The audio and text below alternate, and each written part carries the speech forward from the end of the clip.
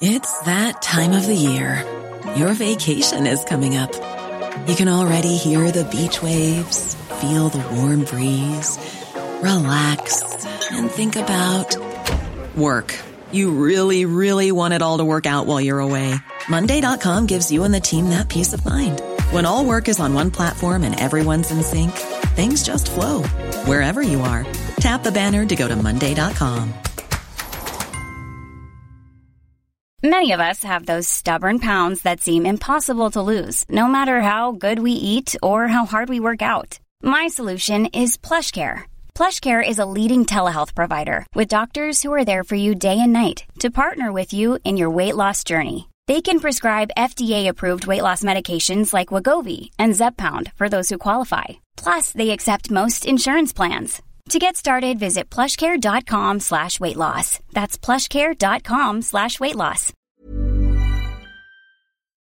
The Michael Reid Show podcast. Tune in weekdays from 9 on LMFM. To contact us, email now, michael@lmfm.ie. Thursday, the 9th of August, with much debate and discussion from now till 11 a.m. This is Michael Reid on LMFM. 20 years ago, the Minister for Health, Brian Cowen, described his period in health as like being in Angola because administrative landmines could detonate without warning. Since then, each of his successors have promised reform. Micheál Martin, Mary Harney, Mary Coughlin, James Riley, Leo Varadkar and Simon Harris have, over the last 2 decades, outlined their vision for transforming the service from Angola to a world-class health service. This week, there's shock at how over 500 people are on hospital trolleys, something unheard of before in the month of August, and how 1 million people are on hospital waiting lists. Minister Simon Harris says he has the solution in Sláintecare, the report and recommendations made by a cross-party Oireachtas committee. Yesterday, the Minister launched the plan for implementing the plan, but came under fire from opposition and medical organisations. Tony Fitzpatrick, Director of Industrial Relations with the INMO, the Irish Nurses and Midwives Organisation, is on the line. This is a costly transformation which is envisaged, Tony. The cross-party report recommended a spend of 2.6 billion plus a capital spend, a once-off spend of €3 billion. How much did the Minister allocate yesterday in his announcement?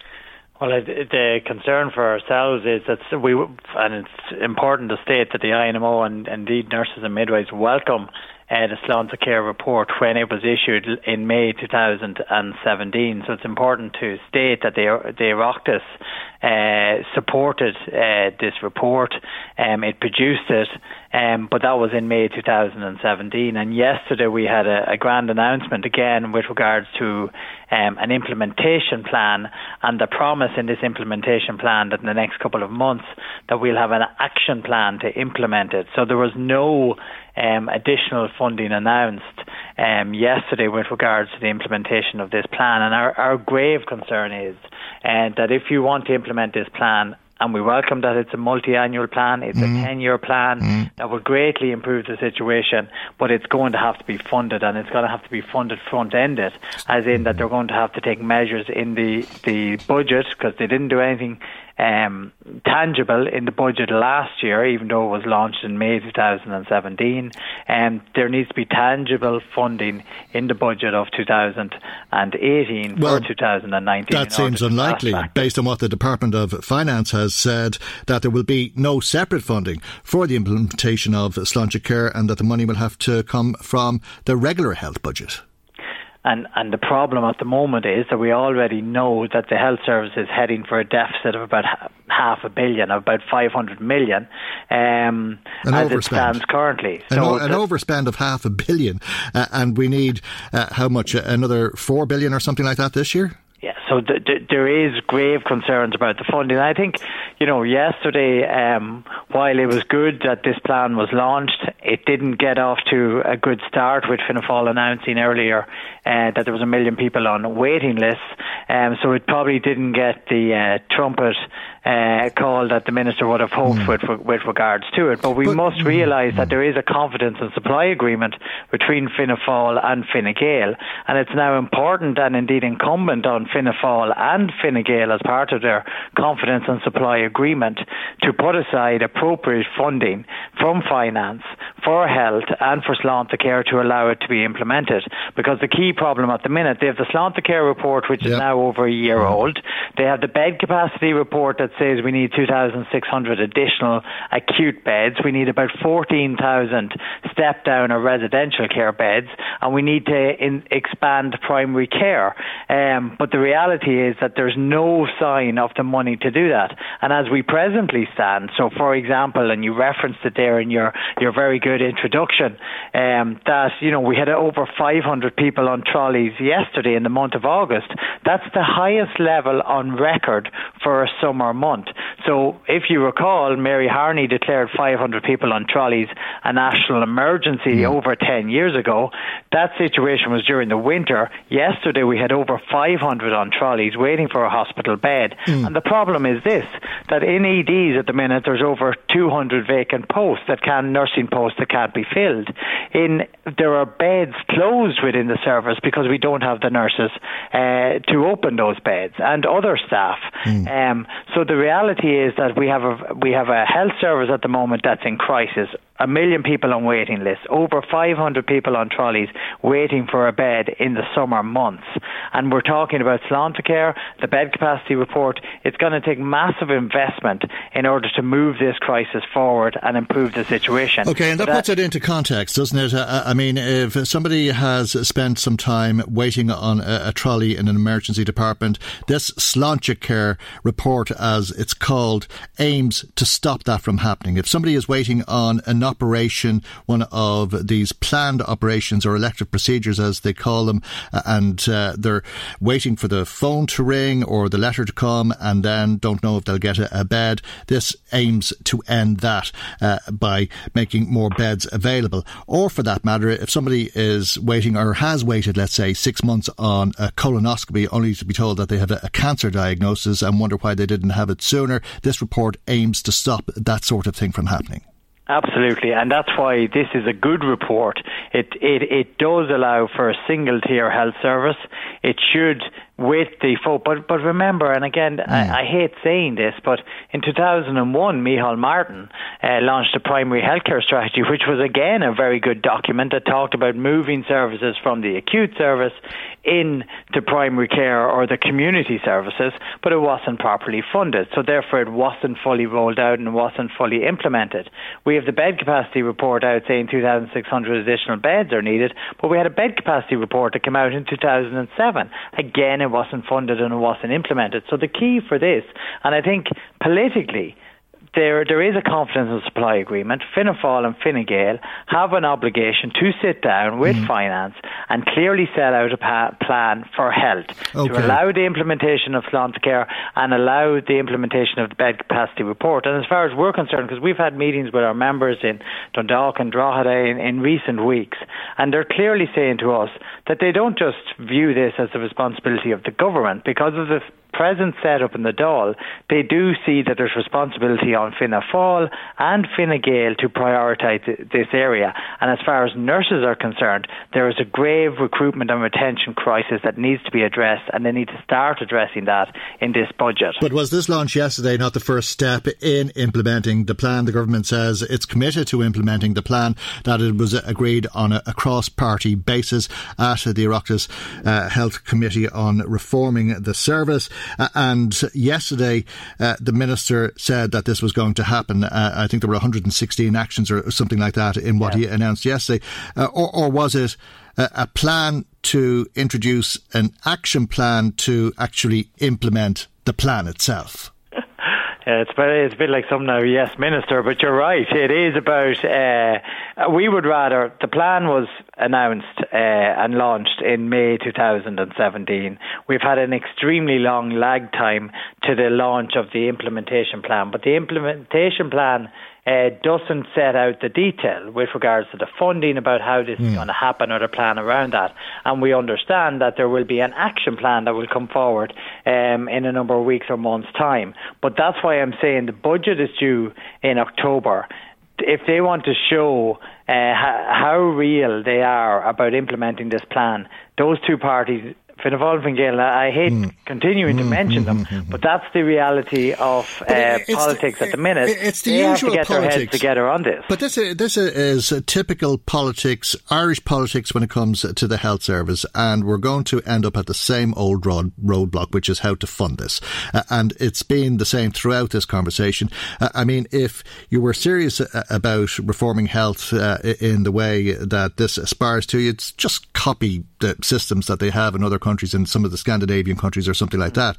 But here we have to decide how to get the money to do it.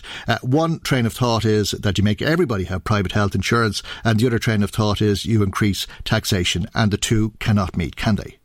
No, well, at the minute, 50% of the population have private health insurance, and that's more out of fear than anything else, because we know that the amount of money people are paying for their health insurance has gone up consistently. We have the private system really intertwined with the public system, where, you know, if you're a private patient, you go in and see a consultant on a private basis. It's more likely to be in a public hospital using public facilities, as in X-ray machines and all the rest.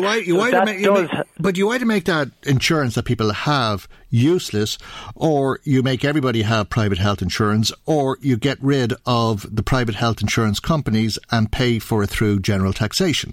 And our view would be that there should be one tier, that everybody gets access to health on their needs, not on their ability to pay. Everybody agrees that, but how do you fund it? And Sláintecare does outline how to, and that will require additional funding for that to happen. Now, Roisin Shortall, who obviously was the chair of this, outlines that there is actually money that can be saved, as in if public facilities aren't being used for private care, well, that will generate savings as well to the public purse, which will help to fund Sláintecare. And that's a complex financial argument with regards to that. But so you wouldn't need private health insurance?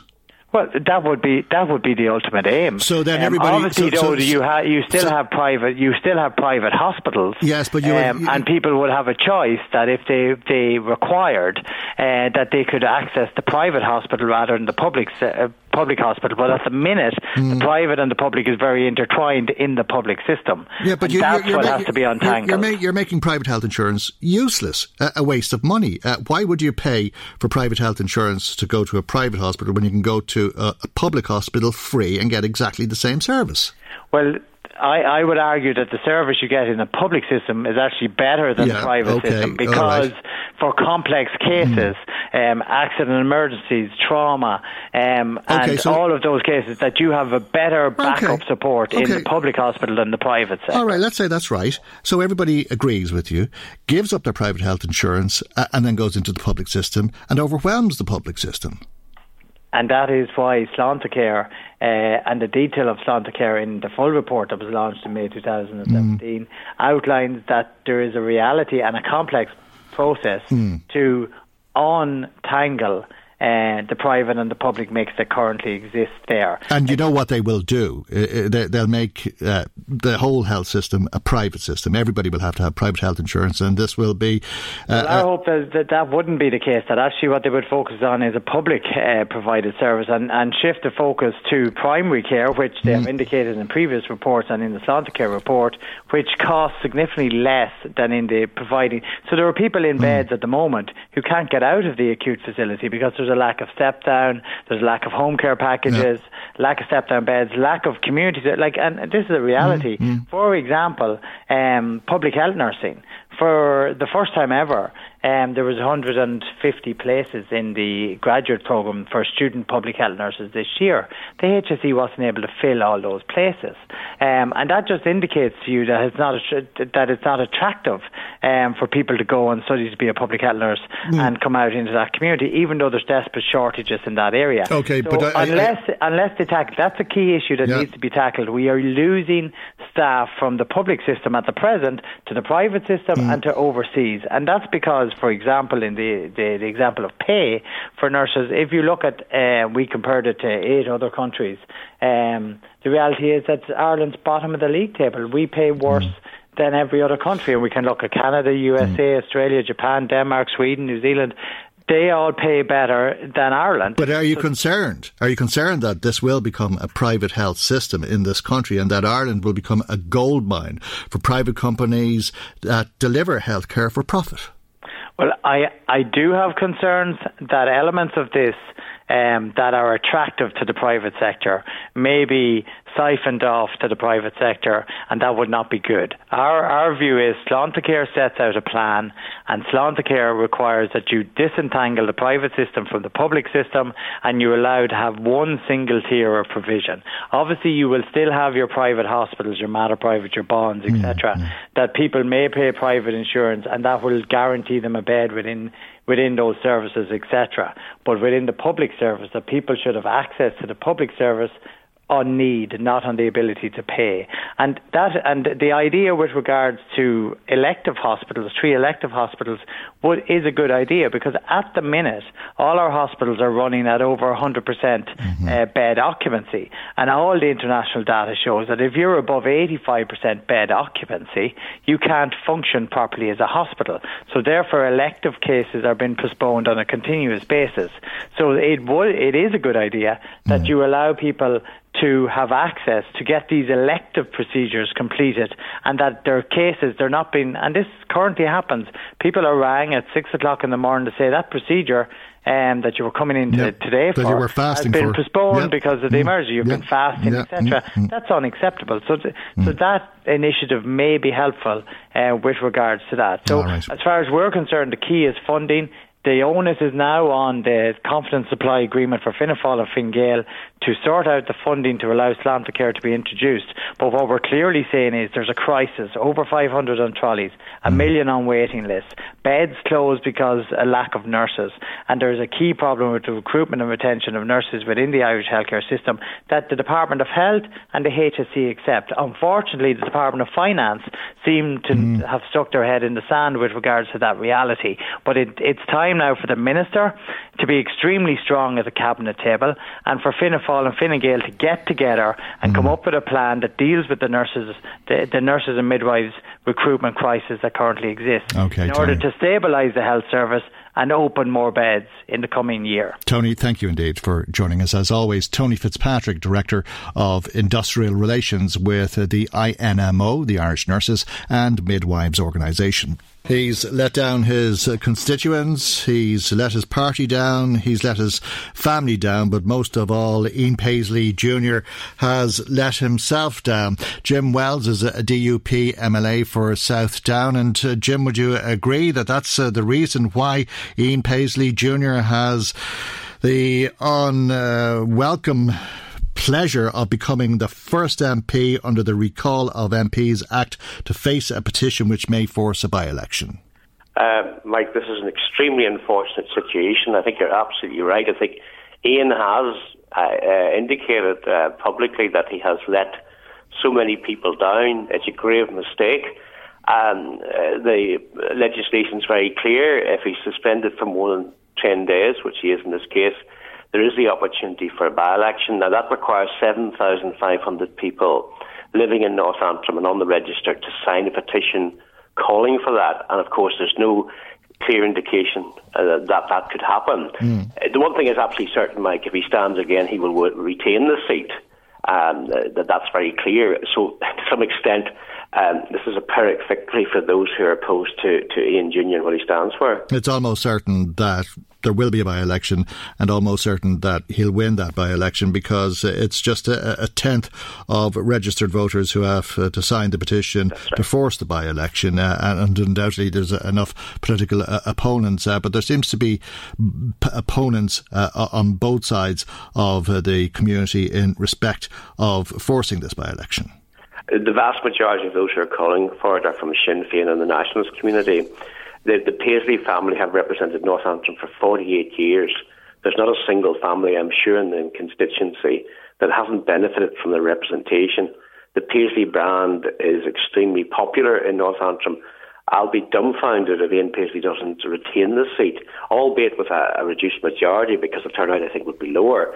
So this is going to cost the taxpayer up here maybe £100,000 for something that, frankly, is inevitable. But I think the important thing here is that Ian has recognised that he's made a ghastly mistake, has faced up to it and apologised profusely. I think there's a lesson there for politicians north and south, that, you know, if you're going to accept any form of hospitality, you have to question its motivation, and secondly, you have to declare it. Robin Swan, an Ulster Unionist, says he will sign this petition. Yes, and he's also the representative for North Antrim, but the Ulster Unionist vote in North Antrim's tiny. You're talking about 7 or 8% of the entire constituency. The DUP are in a very dominant position. Ian Paisley Jr. got 59% of the vote at the last Westminster election, which is normally an unassailable position.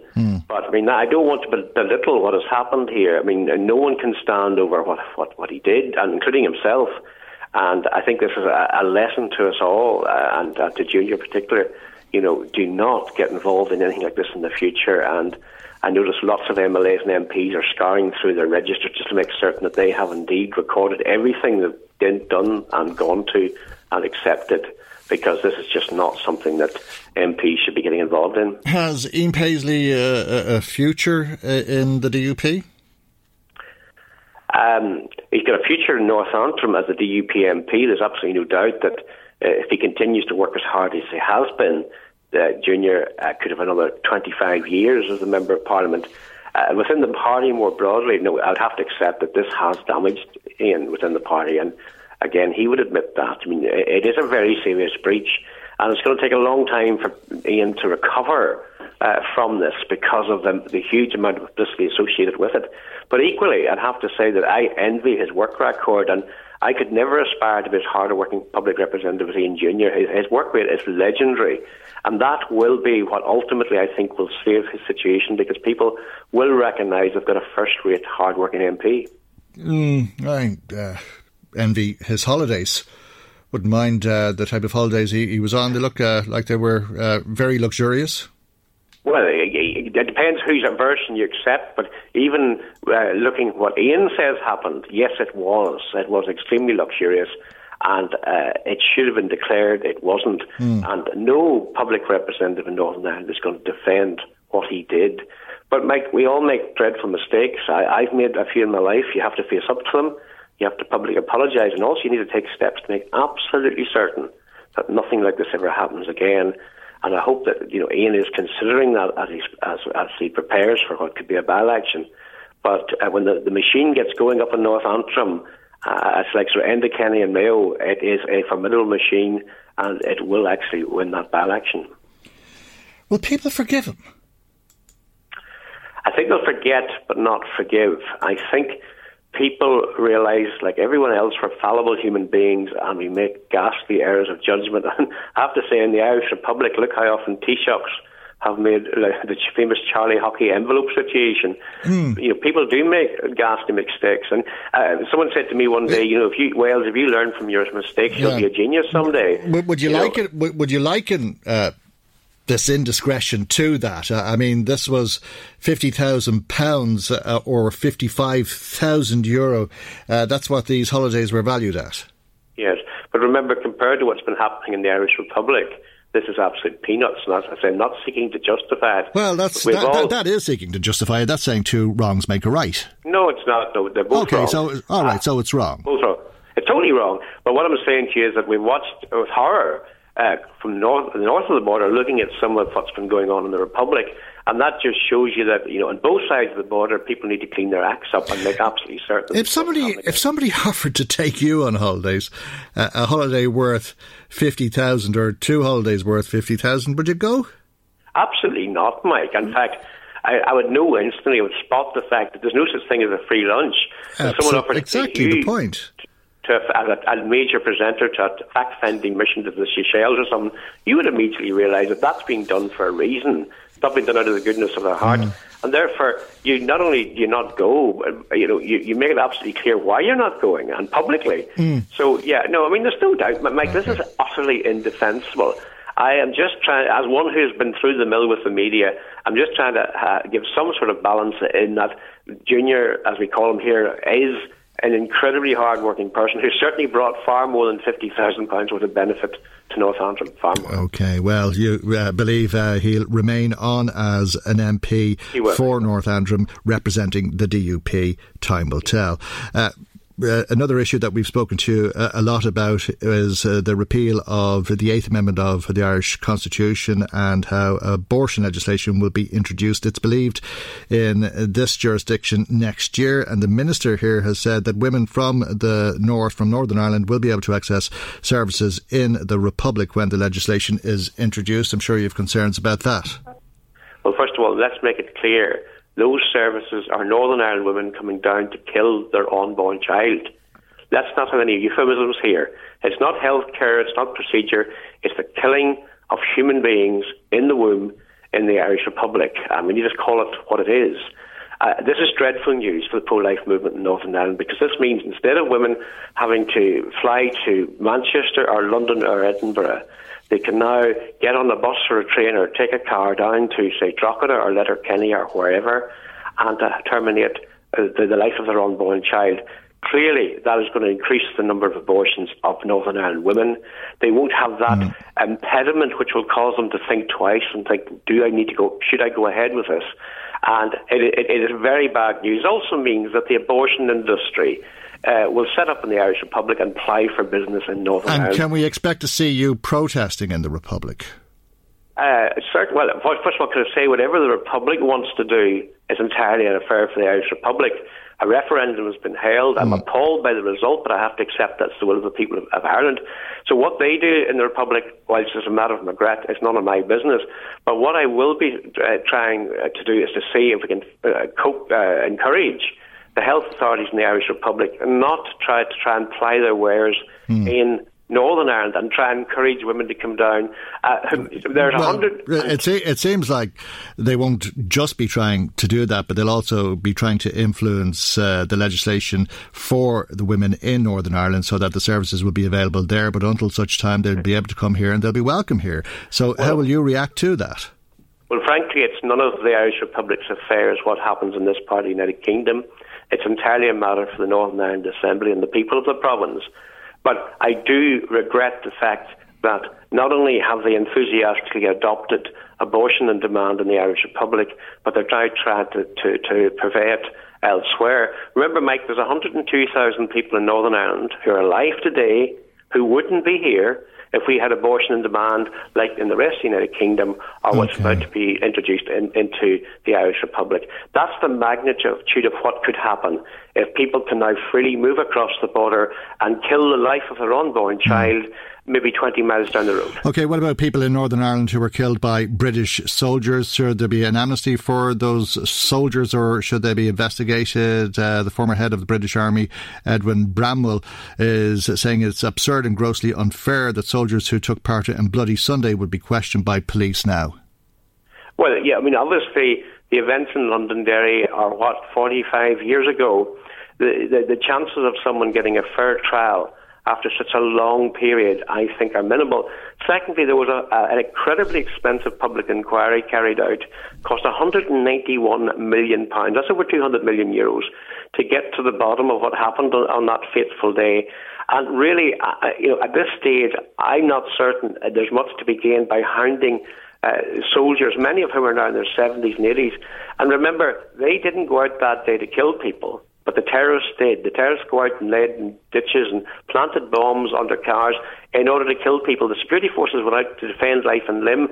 On occasions, very bad errors of judgment were made, but the motivation was totally different. OK, I think there's a lot of people listening to us who'd argue that point and may be upset by what you've just claimed, but we'll leave it there for the moment and perhaps we can return to that at another time. We're over time for the moment, and thank you indeed, as always, for joining us. Jim Wells, DUP MLA for South Down. David Hall, the Chief Executive Officer of the Irish Mortgage Holders Organisation, joins us once again to talk about the permanent TSB sale of 10,700 loans to Lone Stars Start Mortgages. Good morning to you, David. Thanks for joining us. Since we spoke the last time, PTSB confirmed that over 1,000 of these loans were performing loans on family homes, that they were paying back their mortgages or they were in a restructuring arrangement which they were meeting. But the claim was that they were in arrears on some other loan. Now, you met with executives yesterday. What can you tell us today? Well, yesterday's meeting in short, Michael, confirmed that the loan sale is proceeding. The deal is done. My deduction from yesterday is the deal is done. We obviously expressed concern around a number of aspects of it. They stuck to the line. So it's important to explain that 1,000 that you mentioned, because the story keeps changing. So the press release issued last week that broke the sale into a few categories, and most of the categories were this 1,000 loans, but they were undefined. Then, later in the week, we saw a number of people coming to us who just had family homes, and some had buy-to-lets that were in arrears. But a few came then who only had family homes. It became a bit odd because we understood, as you announced, that each of the family homes that were being sold were connected, is the word that was used, to a buy-to-let property. And we found a number of people who've come forward who simply have no buy-to-lets, so it's not possible for them to be connected.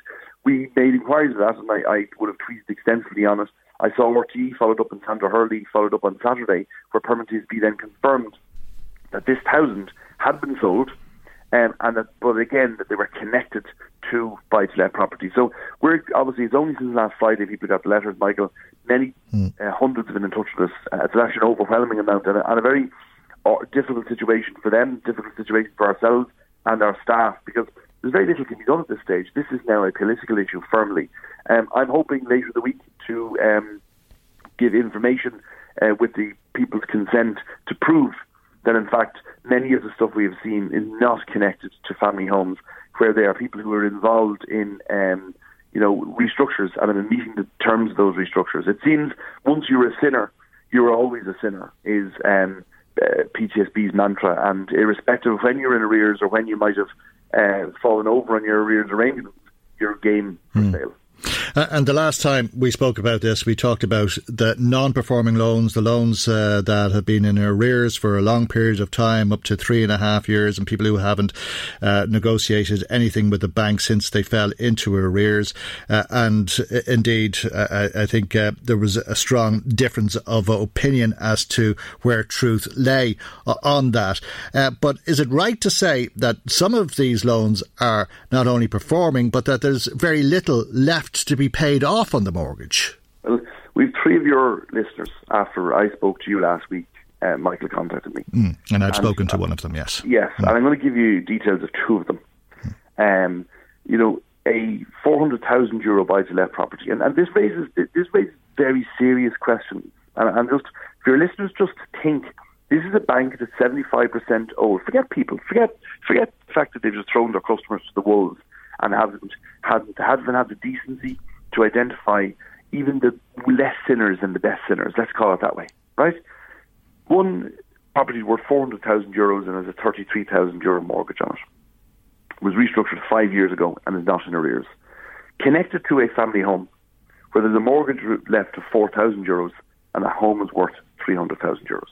Now, just think, why would any bank, unless you were sweetening a deal for a vulture, give away property and give away a customer who's come to the end of their term, who's been paying and engaging and doing the right thing? Why would you, in those circumstances, give potentially big profit to a vulture fund if they were to try and execute and throw these people out and move forward? Why would you do that? It doesn't make any sense. And the second one is, which I'm trying to double check the paperwork this morning, is a family home, again, that is a mortgage of €56,000 and the house is worth €190,000. And one of the themes I've seen, Michael, since the letters issued last week was that many of the properties that we've seen are in positive equity, where the house is worth a lot more than the loan. And again, the Controller and Auditor General might be better served having a look to find out, was this a good deal for taxpayers? with so many properties in positive equity and with so many trackers being sold, which is a lot of people very, very annoyed. So I'm saddened today, to be honest, Michael, after yesterday, that there's very little more we can do for some customers. We are pursuing those customers who are standalone family homes that are in restructures longer than 6 months. We are engaging with them today.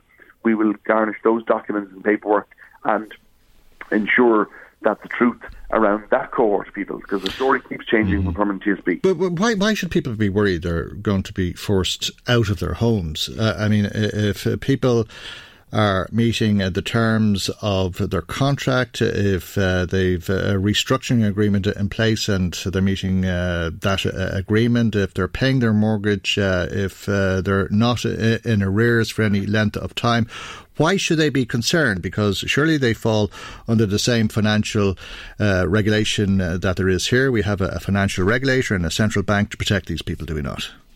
So if they sold the loans and they removed a clause which is referred to as the review clause, then the answer to your question would be they wouldn't have much to be concerned about once they maintained their existing repayment schedule.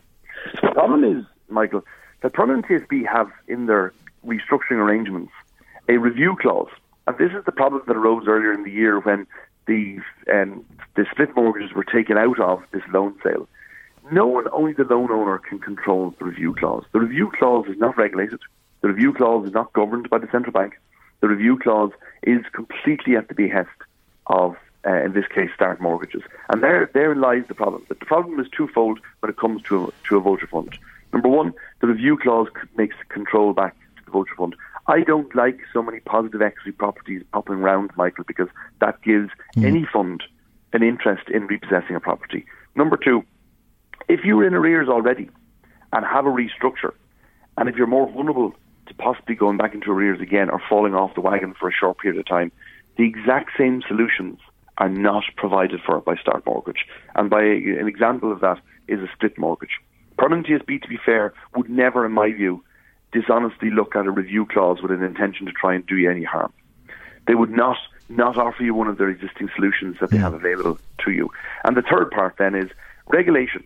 What is regulation? Yeah, well, I mean, that was what I was wondering when you were telling me all of that. Why is there an option in terms of how you treat customers? Surely that is what regulation should be about. Well, your question answers everything. And the reason there's an option is it's not regulation. So the Code of Conduct and Mortgage Arrears that many of us and many people hear about is a voluntary code, which has been ruled on by the High Court and the Supreme Court, is a voluntary code. And it is a communication code on how to communicate with customers in arrears. It does not require any lender. And by the way, I respectfully say that about banks as well, because one of my concerns, not just the Vulture Fund issue, is that banks, as they start moving loans, will remove, for the future people who go into arrears, options that currently exist to restructure the loans. They're not required to provide any solutions under the current regulatory regime. Now, the Central Bank and Brian McAvoy, the new Director of Consumer Protection Central Bank, is currently reviewing the code and is very engaged in relation to reviewing the code. And I'm quietly confident that might change next year, but that's not my call. So the regulation is very, very important. When someone says your protections carry, the only protection it carries is how they're going to write to you. All right. Well, they've written to at least three of our listeners, as you've outlined to us this morning, an important issue for them and probably for all of us. And thank you for talking about it with us on the programme this morning. David Hall, Chief Executive Officer of the Irish Mortgage Holders Organisation. Now let's find out what you've been saying to us. Maggie McGuire is here with some of the calls and text messages that have been coming to us this morning. Good morning to you, Maggie. Morning, Michael. How are you doing? I'm well. How are you? Have you got much for us? I'm good. I'm busy, actually. It's been very busy on the phones this morning, but I'm going to actually start off with some comments we left over from yesterday. Yeah. They came in towards the end of the programme, so I just wanted to make sure I got them out today. Okay. We had Mary contacting us on the issue of road safety and driver distraction. She believes that very few people in this country know how to use roundabouts properly, especially those with multiple lanes, and she thinks that it would be a good idea to have part of the driving test deals specifically with the use of roundabouts because she feels those who use them in the wrong way are a real risk to other motorists. Well, I suppose to some degree it does, doesn't it? It makes up part of the theory test at least, and you should know how to use a roundabout. And I think a lot of people do know how to use a roundabout, but I also think a lot of people are afraid to use a roundabout and to use anything but the outside lane, which is extremely dangerous. And makes me feel very afraid, I have to say. Well, that's true. I mean, it especially depends on the roundabout as well. Some of the bigger ones can be a bit of a free-for-all sometimes when you're driving on them. So, yeah, I can understand their concerns on that one. And staying on that issue, actually, Charlie in Navan contacted us as well on the issue. He believes that if you're a walker at all or you go out walking around your town, you'll see a huge number of motorists who are driving around using their mobile phones, and that he has noticed that this number has increased in recent years. He said the problem is at a really serious stage now, and it's just not good enough that people are endangering themselves and other road users. He says that using the phone while driving is tantamount to driving with a loaded weapon, in his opinion. Well, it's illegal and it carries a hefty penalty as well in terms of penalty points, but I think I have to agree with him. I see it all the time myself. People holding the phone, whatever about using a handheld device, people are holding the phone, and you can buy the carriers for them for little or nothing, for a tenner or something, where you can go hands held. I think so. And then people have this tendency to go, well, have it on speaker. They have it on speaker and on the seat beside them, and then the phone flies off the seat, and then they're trying to get the phone and see where it is. So people do take unnecessary risks, and on the on the issue of internet safety and internet trolls, Vera contacted us to say that people who troll people online or people who cyberbully are absolute cowards who are trying to pass on their own insecurities and shortcomings onto others.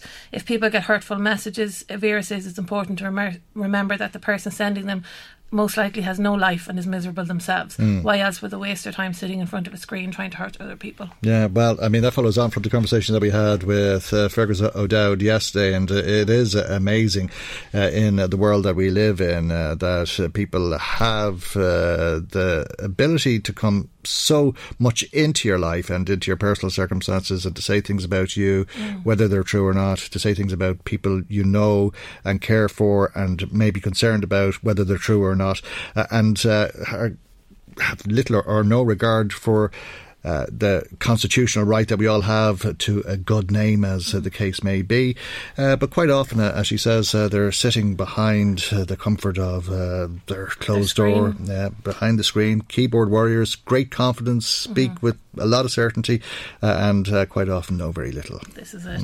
And actually, moving on to the papal visit, Glenn contacted us to say he believes it's great to see the Pope coming to Ireland. He really hopes that the Pontiff brings an apology with him, though. The Catholic Church has done a lot of good in Ireland, but has also done a lot of harm, and he believes that people would have more respect for the Church if they were upfront, owned up to their mistakes of the past and apologised to those they hurt. Okay, well, there's been a...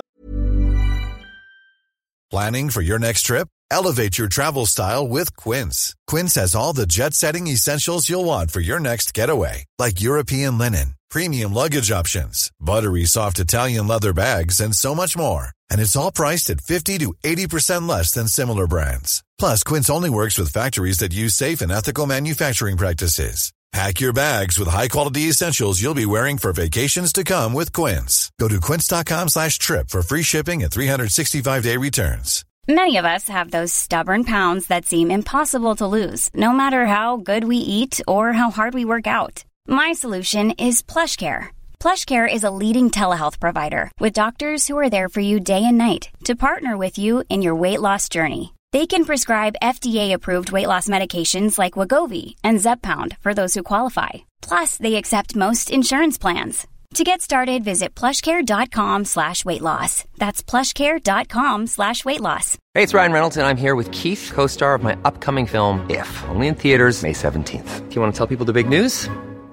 All right, I'll do it. Sign up now and you'll get unlimited for $15 a month and 6 months of Paramount Plus Essential Plan on us. MintMobile.com/switch. Upfront payment of $45 equivalent to $15 per month. Unlimited over 40 gigabytes per month. Face lower speeds. Videos at 480p. Active Mint customers by 531.24 get 6 months of Paramount Plus Essential Plan. Auto renews after 6 months. Offer ends May 31st, 2024. Separate Paramount Plus registration required. Terms and conditions apply if rated PG. A lot of apologies over the years, and I'm not sure if that is exactly what victims want. They want the Pope to hear what it is they're concerned about, and I think they want action on top of the apologies as well. Staying with the Pope, Teresa contacted us in relation to Mary McAleese's recent comments about the Pope and his visit, and she's saying she's very surprised at how critical Mary has been of the Pope's visit and the Catholic Church in general of late, yet she continues to call herself a Catholic. Teresa says Mary seems to think she has the right to tell the Church and the government what to do, and they will all do her bidding. Well, she's not the President anymore, so she needs to calm down a little and stop criticising everybody. Okay, well, maybe she's right. There is some merit in that. An awful lot of people critical of the Catholic Church who profess to be Catholics and will always profess to be Catholics. Others say if you don't like the rules of the club, join a different club. This is it. And again, with the papal visit, we had a letter into the show this morning, Michael. It's been a long time since we've had a handwritten letter into the show, so thanks to the listener that took the time to make contact with us. They didn't sign it, but they asked us to read it out and get people's views on it. It just says, "Dear Michael, in view of the forthcoming visit to Ireland by Pope Francis, I thought it would be a great idea if everyone attending his visit would donate €2 into collection boxes which could be supervised along the way. I'm sure lots of people will be in a position to donate more if they wished, and the money collected could be used to buy a little plot of land on which to build some small houses or chalets to house some of the homeless on the streets of our towns and cities. If the money's not used to build homes, well then it could be used to help the homeless in some other way. I'd be grateful if you would put my suggestion to your listeners so I can hear what other people think of the idea. I'm sure Pope Francis would think his visit here was very worthwhile if it helped those in need in some way." I think it's a fantastic idea that people would help to pay for those who can't help themselves. I do have one concern with the idea because quite often with charitable efforts such as that, it's those who can least afford to pay who end up paying people who don't have money, who give money to the charity, who feel that they'd like to help others because they feel that they are better off than other people and think this is a worthwhile cause. So they give something out of the little that they have. Whereas there's plenty of people who have plenty of money. This is a very, very rich country, and there's other ways of raising money for the homeless and other charitable organisations. And if you were to make those who can afford to pay, well then you wouldn't be asking those who don't really have it to pay. Yeah, that's true. I suppose our listener was just trying to appeal to it's a great idea. It's a great idea, absolutely. It is a great idea in theory. Whether or not it would work now would be another thing. But just coming back to some of the issues we touched on this morning, in relation to the initial interview with Tony Fitzpatrick, Fiona was in contact saying it's about time that the health sector was reformed. In fact, it's long overdue. She wonders why people are so worried about where the money will come from. If we can't find funding to look after the sick and vulnerable in our society, then we failed as a nation, she says. Well, I think it's because we've been failing for at least 20 or 30 years at this stage, and that is exactly the point, that we've been promised reform, we've had promise on top of promise, and here we have more promises, but without the funding, how can you deliver the reform? Well, Fiona has a suggestion for that. She is saying that any politician worth their salt would happily take a pay cut to free up money to put towards health, and she would be interested in seeing how many of them would be willing to do that. Oh my God, I don't know what Fiona had for breakfast. Yeah, good luck with that one. Maybe magic mushrooms, was it? I don't know. Politicians take a pay cut? I don't think so somehow. We'll write out to them and suggest that. Staying with the health service issues, Tommy from Dundalk believes that until politicians have to use the public health services themselves or for their families, then we'll never see real change within the health sector. The majority of our public reps have private health insurance, so they don't see firsthand how overstretched services are and what the ordinary Joe Soap has to experience on a day-to-day basis. They don't have a real grasp of the severity of the situation. Okay, interesting stuff. Yeah, Gary believes that the Canadians are doing the health system or working their health system in the correct way. They have one of the best healthcare systems available in the world, and he wonders why we can't just follow their procedures to a T, and then everyone would be better off. I'm not sure about the Canadian system. I just don't know. But there are plenty of very efficient health services across the world. And I think that, as we were saying earlier on with Tony Fitzpatrick, we could just follow what they do. But it's a question of how do we pay for it. And relating to what Tony was saying as well, Anna said she was really struck in particular by one comment he made, one point that he made in your discussion, and that was when he said that at the minute we've over 500 people on hospital trolleys across the country, and that's during the good weather season or the good weather time frame. She was saying if it's that bad now, or if it's this bad now when the weather is decent, what in the name of God will it be like when the bad weather comes in? The services will be inundated, and there's no way they'll be able to cope. This government and previous governments should hang their heads in shame at the state of our services and their continuous failure to improve the situation for people. Well, as he said a number of years ago, Mary Harney, when she was the Minister for Health, 2006, if I remember correctly, stand corrected if I'm wrong, said it was a national emergency, that there were as many people on trolleys as there are this week on trolleys in hospitals. In August, people aren't sick because they don't have colds and flus and winter vomiting bugs and all of these other respiratory problems that you get in the winter. So it's a time when, let's say there were 500 people on trolleys in 2006 in the winter. There was probably more like 50 or 100 during the summer. So that puts it into context, perhaps. Yeah, and then relating to your piece with Jim Wells, John rang to pick up on a point that Jim Wells had made during his interview when Jim made the point that Ian Paisley Jr. should be credited or commended for his outstanding work ethic, and John just wanted to ring in and say that his own work ethic would be particularly good as well if he was able to relax with such over the top expensive holidays on a regular basis. Yeah, that's true. Yeah. And then again with Jim Wells, he kind of annoyed a few people with some of the comments that he made. He did about Bloody Sunday, Well, and he also on his comments on abortion as well, where Mary rang. She was particularly critical of his comments on abortion and the comment that he made about Northern Ireland women travelling across the border to murder their unborn babies. She said that Ireland has come out of the dark ages and it's time that Northern Ireland did the same. She, for one, is glad that women from the north will be able to receive proper health care on this island without needing to get on a plane. Okay. And I'll wrap up with this one because I'm conscious of the timing. We were contacted by Ailish on our Facebook page with a message this morning. She's saying, "Hi LMFM, it's fantastic to see Drogheda Town looking great with flowers, etc. In preparation for the Fleadh, but the pathways are still full of rubbish and the streets look grubby and dirty. What are the council going to do to rectify this before Monday?"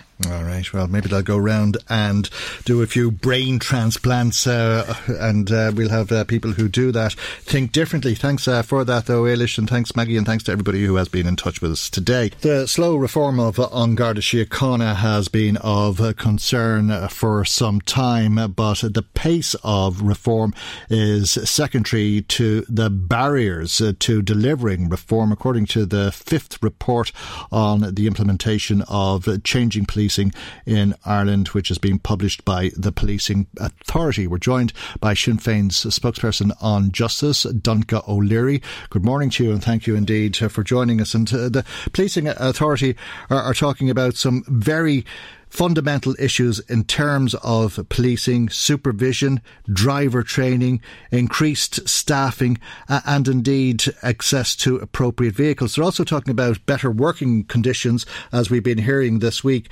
in terms of the station, which is a prefab in Dromad, which is falling apart as it is and will be gone in a matter of days in the event of a hard Brexit.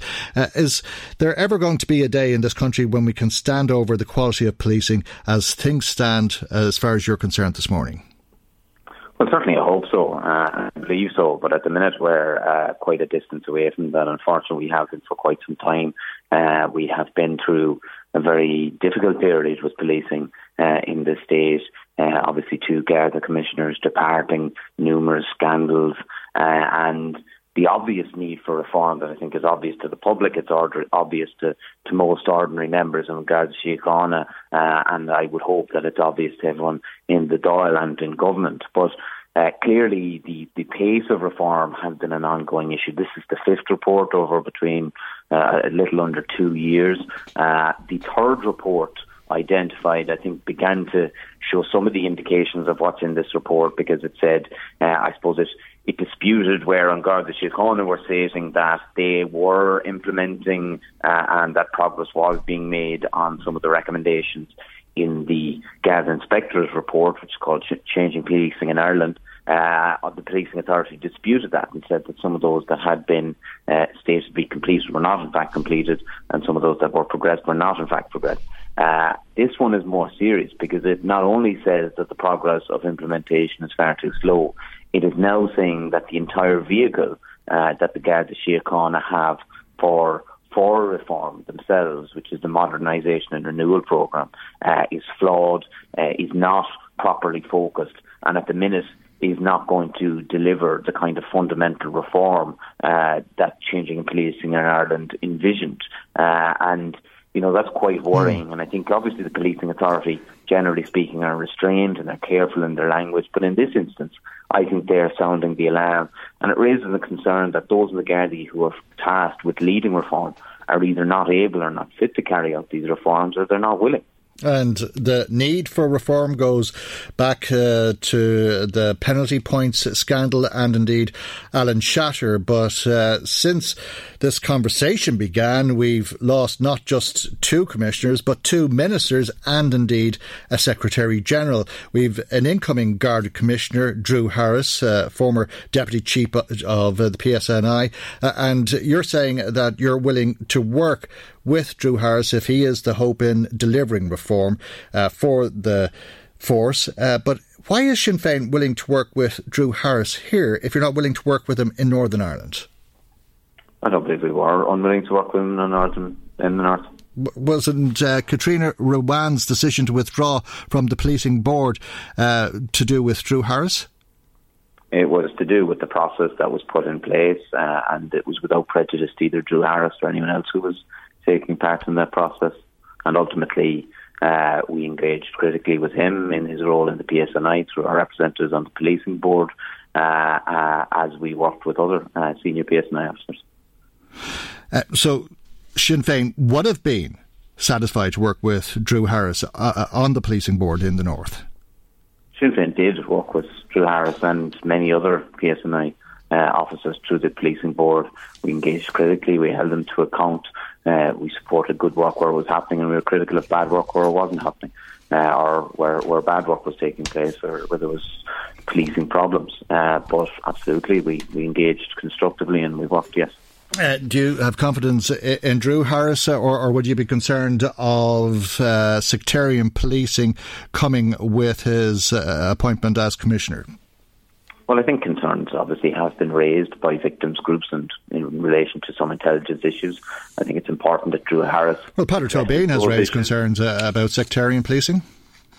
Yes, well, clearly, it's important that Drew Harris demonstrate that the culture that existed in the RUC, that he is not part of that culture, that he is above that culture. I think he needs to make a statement on that. I think he needs to address the concerns that have been raised, and I think government needs to address. All right, well, it's not just the RUC, though, is it? It's the PSNI as well. Would you be concerned that Drew Harris has been party to political policing?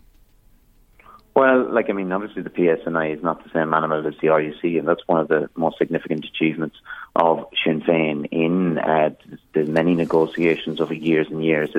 And it's an approach that we're keen to replicate and work on in the South, is to try and deliver radical policing change. That there has been enormous change. There is now quite a considerable machinery of accountability for the PSNI. Certainly there are still difficulties, but there's no comparison to the situation as exists in the RUC, and we continue to pursue that. Okay, so when Gerry Adams... equal balance in terms of policing, recruitment, in terms of proper accountability, and in terms of local control so far as possible, or local accountability more properly, of policing operations in the North. So when Gerry Adams was arrested, held and questioned in relation to the killing of G. McConville in 1972 on the direction of Drew Harris, you don't believe that was political policing? Well, I think, Michael, we came on to discuss the Policing Authority report, so I think we should come back to address that. But yes, certainly the timing of that arrest was I suppose quite controversial and was criticised at the time. But in any event, we are in a situation now where obviously Drew Harris has been appointed to this position. We have We had no part in that process. It was an independent appointments process through the policing authority, and now that he is in position, we will work constructively. We will hold him to account, just as we held to account the previous two Garda commissioners, and we will continue to work with An Garda Síochána where they are doing the correct thing, and we will continue to hold them to account.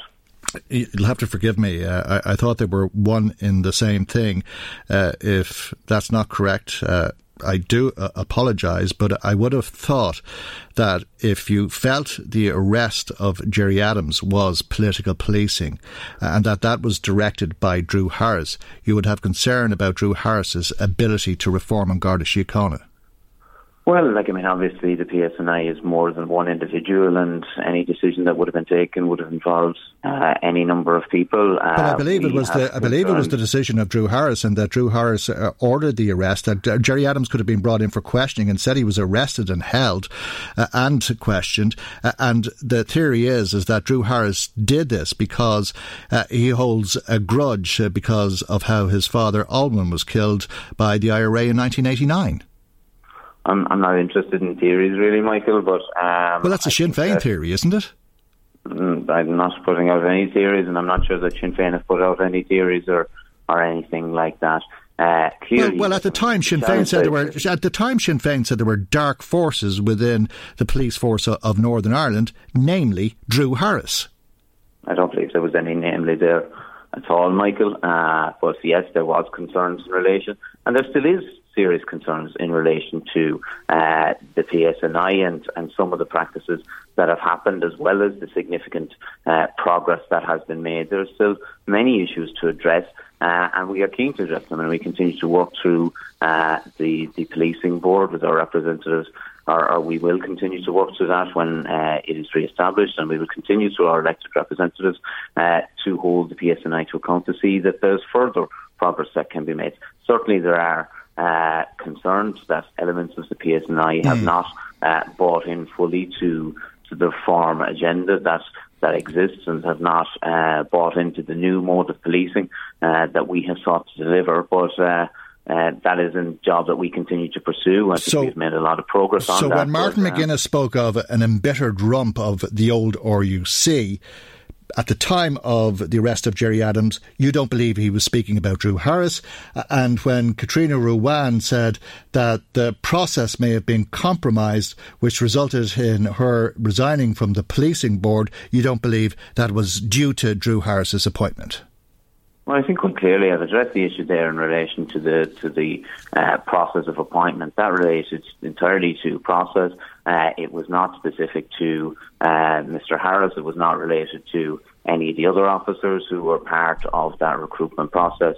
It was an issue with process, and the Sinn Féin members of the policing board stood over that, and we continue to stand over that. The process was compromised, and that's no reflection on anyone that took a position afterwards. OK, but you remain concerned that Gerry Adams was arrested for political reasons? Well, I think that obviously that's a number of years ago, and anyone who has... Does it not matter? Information in relation to, yeah, of course it matters, yeah, but anyone who has information in relation to that particular that particular issue. That's the oddest response I've ever heard from a front bench spokesperson speaking about their party leader being arrested by the incoming head of the police force in this country, and you say that was a few years ago.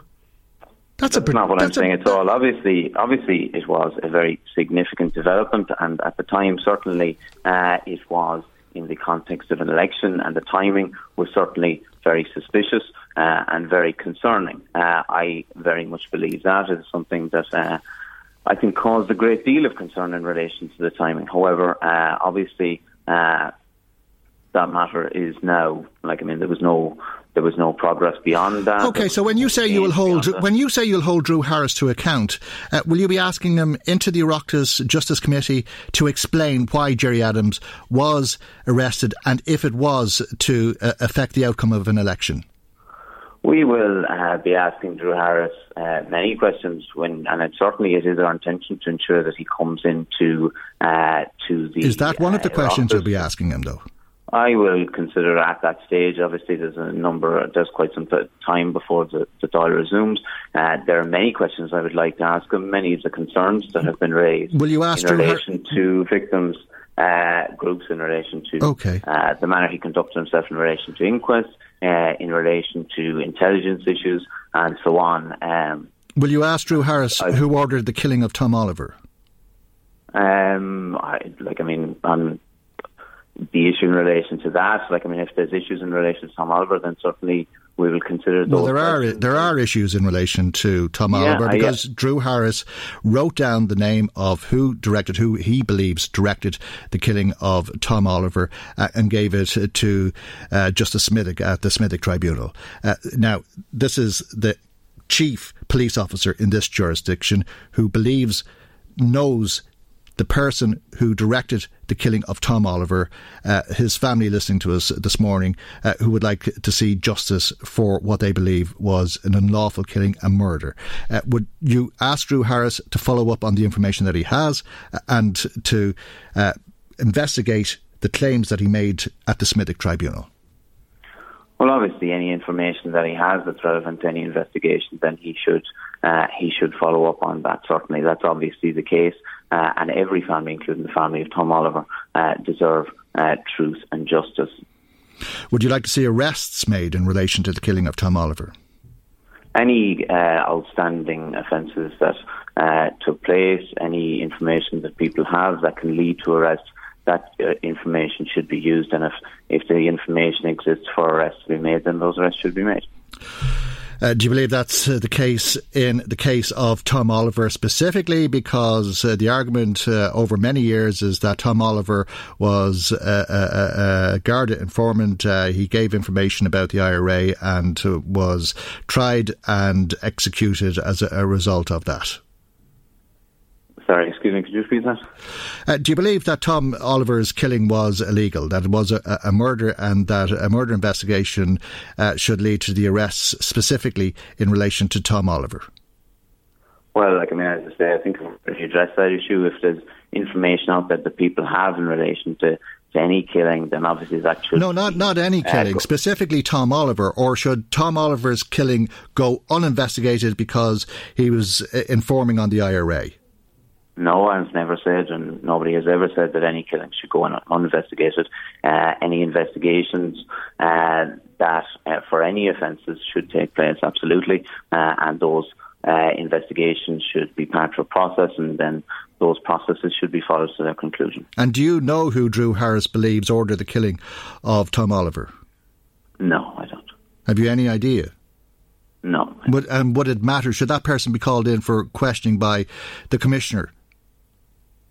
Well, I'm not sure that it should necessarily come from the Commissioner, that it should be that person being interviewed or whatever, but through the normal policing processes, if there is an investigation that has to take place, then yes, if people have information, they should provide that information, and then an investigation should take place, and whatever appropriate actions, including arrests, need to take place on foot, that should happen. All right, and do you think that would be helpful to the peace process? Well, obviously the most important thing is that that families get truth and justice. However, I think it's important that obviously everyone has a right to, as I say, truth and justice. Everyone has a right that any crime or any offence or anything like that should be investigated properly, and that should be followed to its full conclusion. But the best way of dealing with all these issues is through a full truth and reconciliation process that encompasses all loss of life and all issues that arose during the conflict. There was significant fault on all sides, and I think everyone is entitled to truth and justice, and I think that the only way that would be properly achieved is not through some piecemeal approach, but through a comprehensive process that takes in all issues. Okay, maybe so. We leave there for the moment, though, and thank you indeed for joining us this morning. Doncha O'Leary is Sinn Féin's spokesperson on justice. The price of alcohol in this country is very cheap, according to Alcohol Action Ireland. You might think that's the good news. The bad news is that you can kill yourself for less than €10 a week, $8.49 for men, $5.49 for women. And Ewan McKinney, Head of Communications and Advocacy with Alcohol Action Ireland, joins us. Ewan, is that overstating it a little bit? Well, thanks for having me on, Mike. Well, no, I mean, the context is that if you were to consume 20 standard drinks over a 4-hour period, as an average-sized male or an average-sized female, you are in danger of falling into alcohol poisoning and potentially fatal consequences from the consumption of alcohol. Right, and 20 standard units would be the equivalent of, 10 pints? No. Well, yeah, sorry, I beg your pardon. Yes, absolutely. Yeah, exactly. Yeah. So, like, in the context of the survey that we've identified, you can see that a standard drink, we'd say a beer or a standard drink in cider, can be actually purchased for in or around 50 cents. So, in that sense, sadly, the headline that we have in relation to what Bobby Smith has said in relation to the survey is that for a tenner you can actually do yourself some very serious damage. Yeah, which is based on the price of alcohol here and the assumption that people would drink lots of it. But we are we are the most expensive country in Europe for alcohol, aren't we? So I believe one of them, anyways. I mean, I think the Swedes, the Finns, the British are in or around the same sort of areas. I think the Swedes and the Finns are probably higher than us in the context of that. Well, as I understand it, the last Eurostat report put us at the highest, the most expensive country in Europe for alcohol, 75% above the EU average. Yeah, but what we're demonstrating clearly, Mike, in relation to today's survey is that the actual affordability of alcohol in the Irish market is exceptionally cheap, and the context is that there's two worlds in relation to the availability of alcohol. There's an on-trade and there's an off-trade, and increasingly the Irish population are consuming their alcohol with purchases that are made in the off-trade, which is an indication of why the market is now worth $3.74 billion. And in that sense, we know that for as little as 50 cents, you can purchase a standard drink, and then, as I outlined, if one wants to adhere to the advice in relation to low risk consumption of alcohol, that you can actually spend as little as $8.49 as a man or $5.49 as a woman to get that weekly, to get as far as that weekly guideline or that weekly threshold. So it is exceptionally affordable, and what we're trying to demonstrate with the market review is to just try and understand the affordability of alcohol. And I take your point that in the on-trade and clearly in restaurants where bars and everything, and clubs where there's a lot more costs and a lot more attributable costs involved, there's a great disparity in the pricing of alcohol, but the CSO data would indicate that over 50% of us are now purchasing our alcohol in the off-trade. But it's not the price of the alcohol, surely be to God. It's how much of it we drink. And if it was just to do with the price, would they be falling off like flies in places like Bulgaria?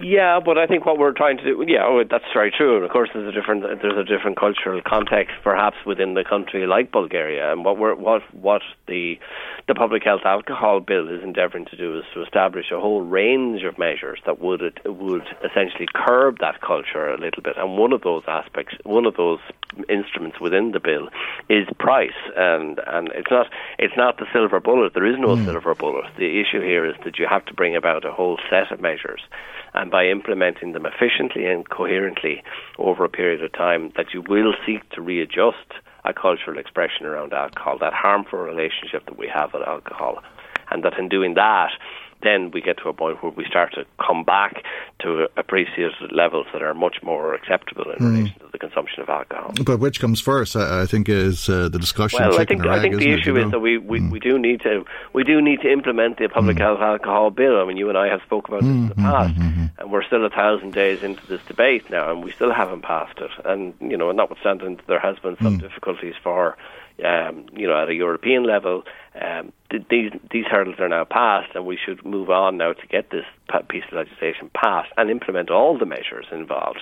And what we're making the point is, again, within the context of the display of alcohol and the availability of alcohol in stores, especially in these supermarkets and convenience stores and small shops, that the availability of alcohol in these, the easy availability of alcohol in these stores is a significant factor in relation to the continuous availability of a marketing technique that allows people to just be intrusively. But don't they have the same techniques in Bulgaria or Romania or Hungary, where it's a fraction of the cost? No, they don't really, because there's a different relationship with alcohol in those countries, but also there are other measures in relation to where alcohol is actually sold, when it is sold, how it is sold.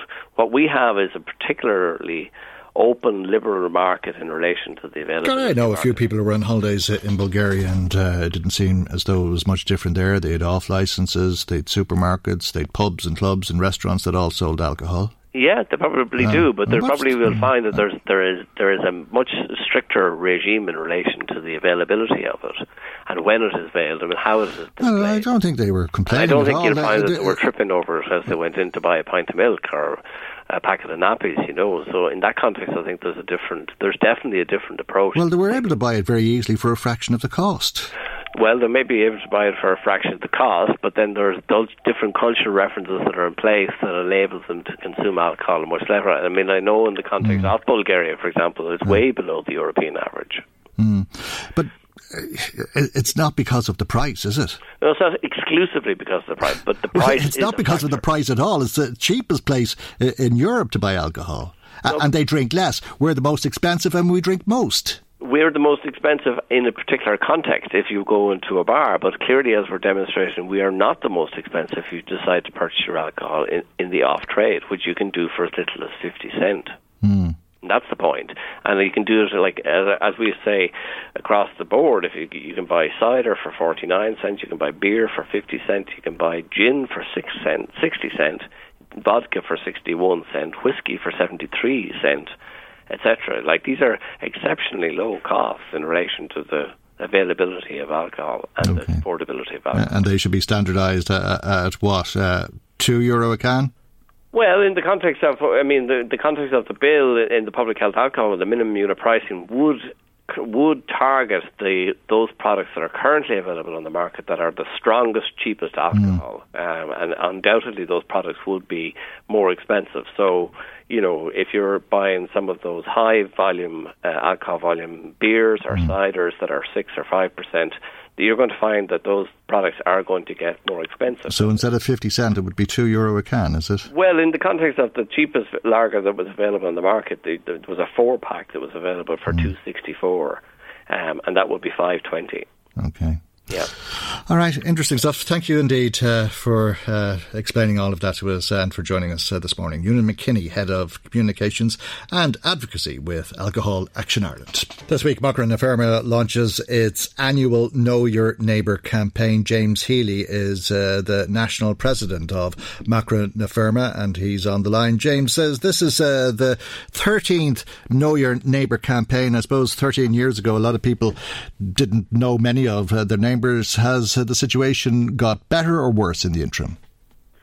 I think, Michael, migration both within the country and out of it and into it has continued apace since then. So every year you might get to know your neighbours, but there's always new ones to meet the year after. And I think Know Your Neighbour continues to maintain its importance and maintain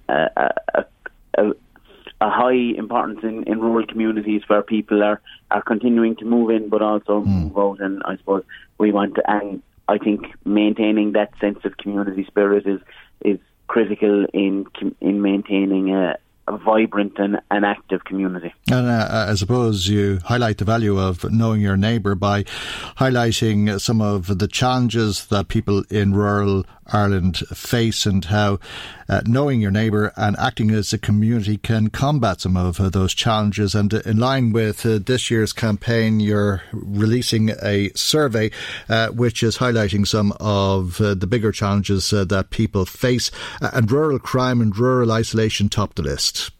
They certainly do, and I don't think, to be fair to anybody, that it's a huge surprise, given the coverage that the rural crime wave that has gotten over the last probably 2 years, if not more, and rural isolation has been highlighted as a particular problem for many years now. And I think that they can probably be the fear that is created out of rural crime can only be heightened by the rural isolation that is happening, and as our rural communities are depopulated by young people having to leave to go to college and then to get jobs, there's less and less people living in amongst our rural people, which creates that sense of isolation from the rest of your community, and that, I suppose, leaves our older people in particular more vulnerable to rural crime, but also takes away that comfort blanket that would have always been there for them, where they could see their neighbour's light probably 100 yards down the road, and that they knew that there was someone there for them, whereas that's not always the case now. And I think your neighbour looking out for your light being on, and if it's not on, perhaps they'd raise the alarm, as the case may be. Are more people feeling isolated? I think so, and it's probably because as that neighbour moves farther and farther away, and probably because people don't automatically know each other, and as new people move into an area, I suppose particularly if you take commuter towns and those towns and villages quite near our cities, those people can often be working we'll say at home. If you take Cork City, people are working in Cork City, they're coming home and they're staying at home for the night, they're worn out, they're just going home, eating, going to bed, they get up the next day and they go back to work, and they're not partaking in their local community, they're not getting to know those around them. And I think for everybody's benefit, I think it is vitally important that those people are brought into the community, they're made to feel at home, and I think it can be of benefit to everybody, that they have a social network where they live, where they, that they have friends, that they have a place to go out to socialise, but also that those around them know that there are new people that they can trust and can be friends with near them. Because says the other strand to isolation. If you're isolated, you're fearful of crime because nobody has your back. But as you say, you're on your own, and I suppose that is in some ways the definition of isolation. And with that can come loneliness and even depression at times.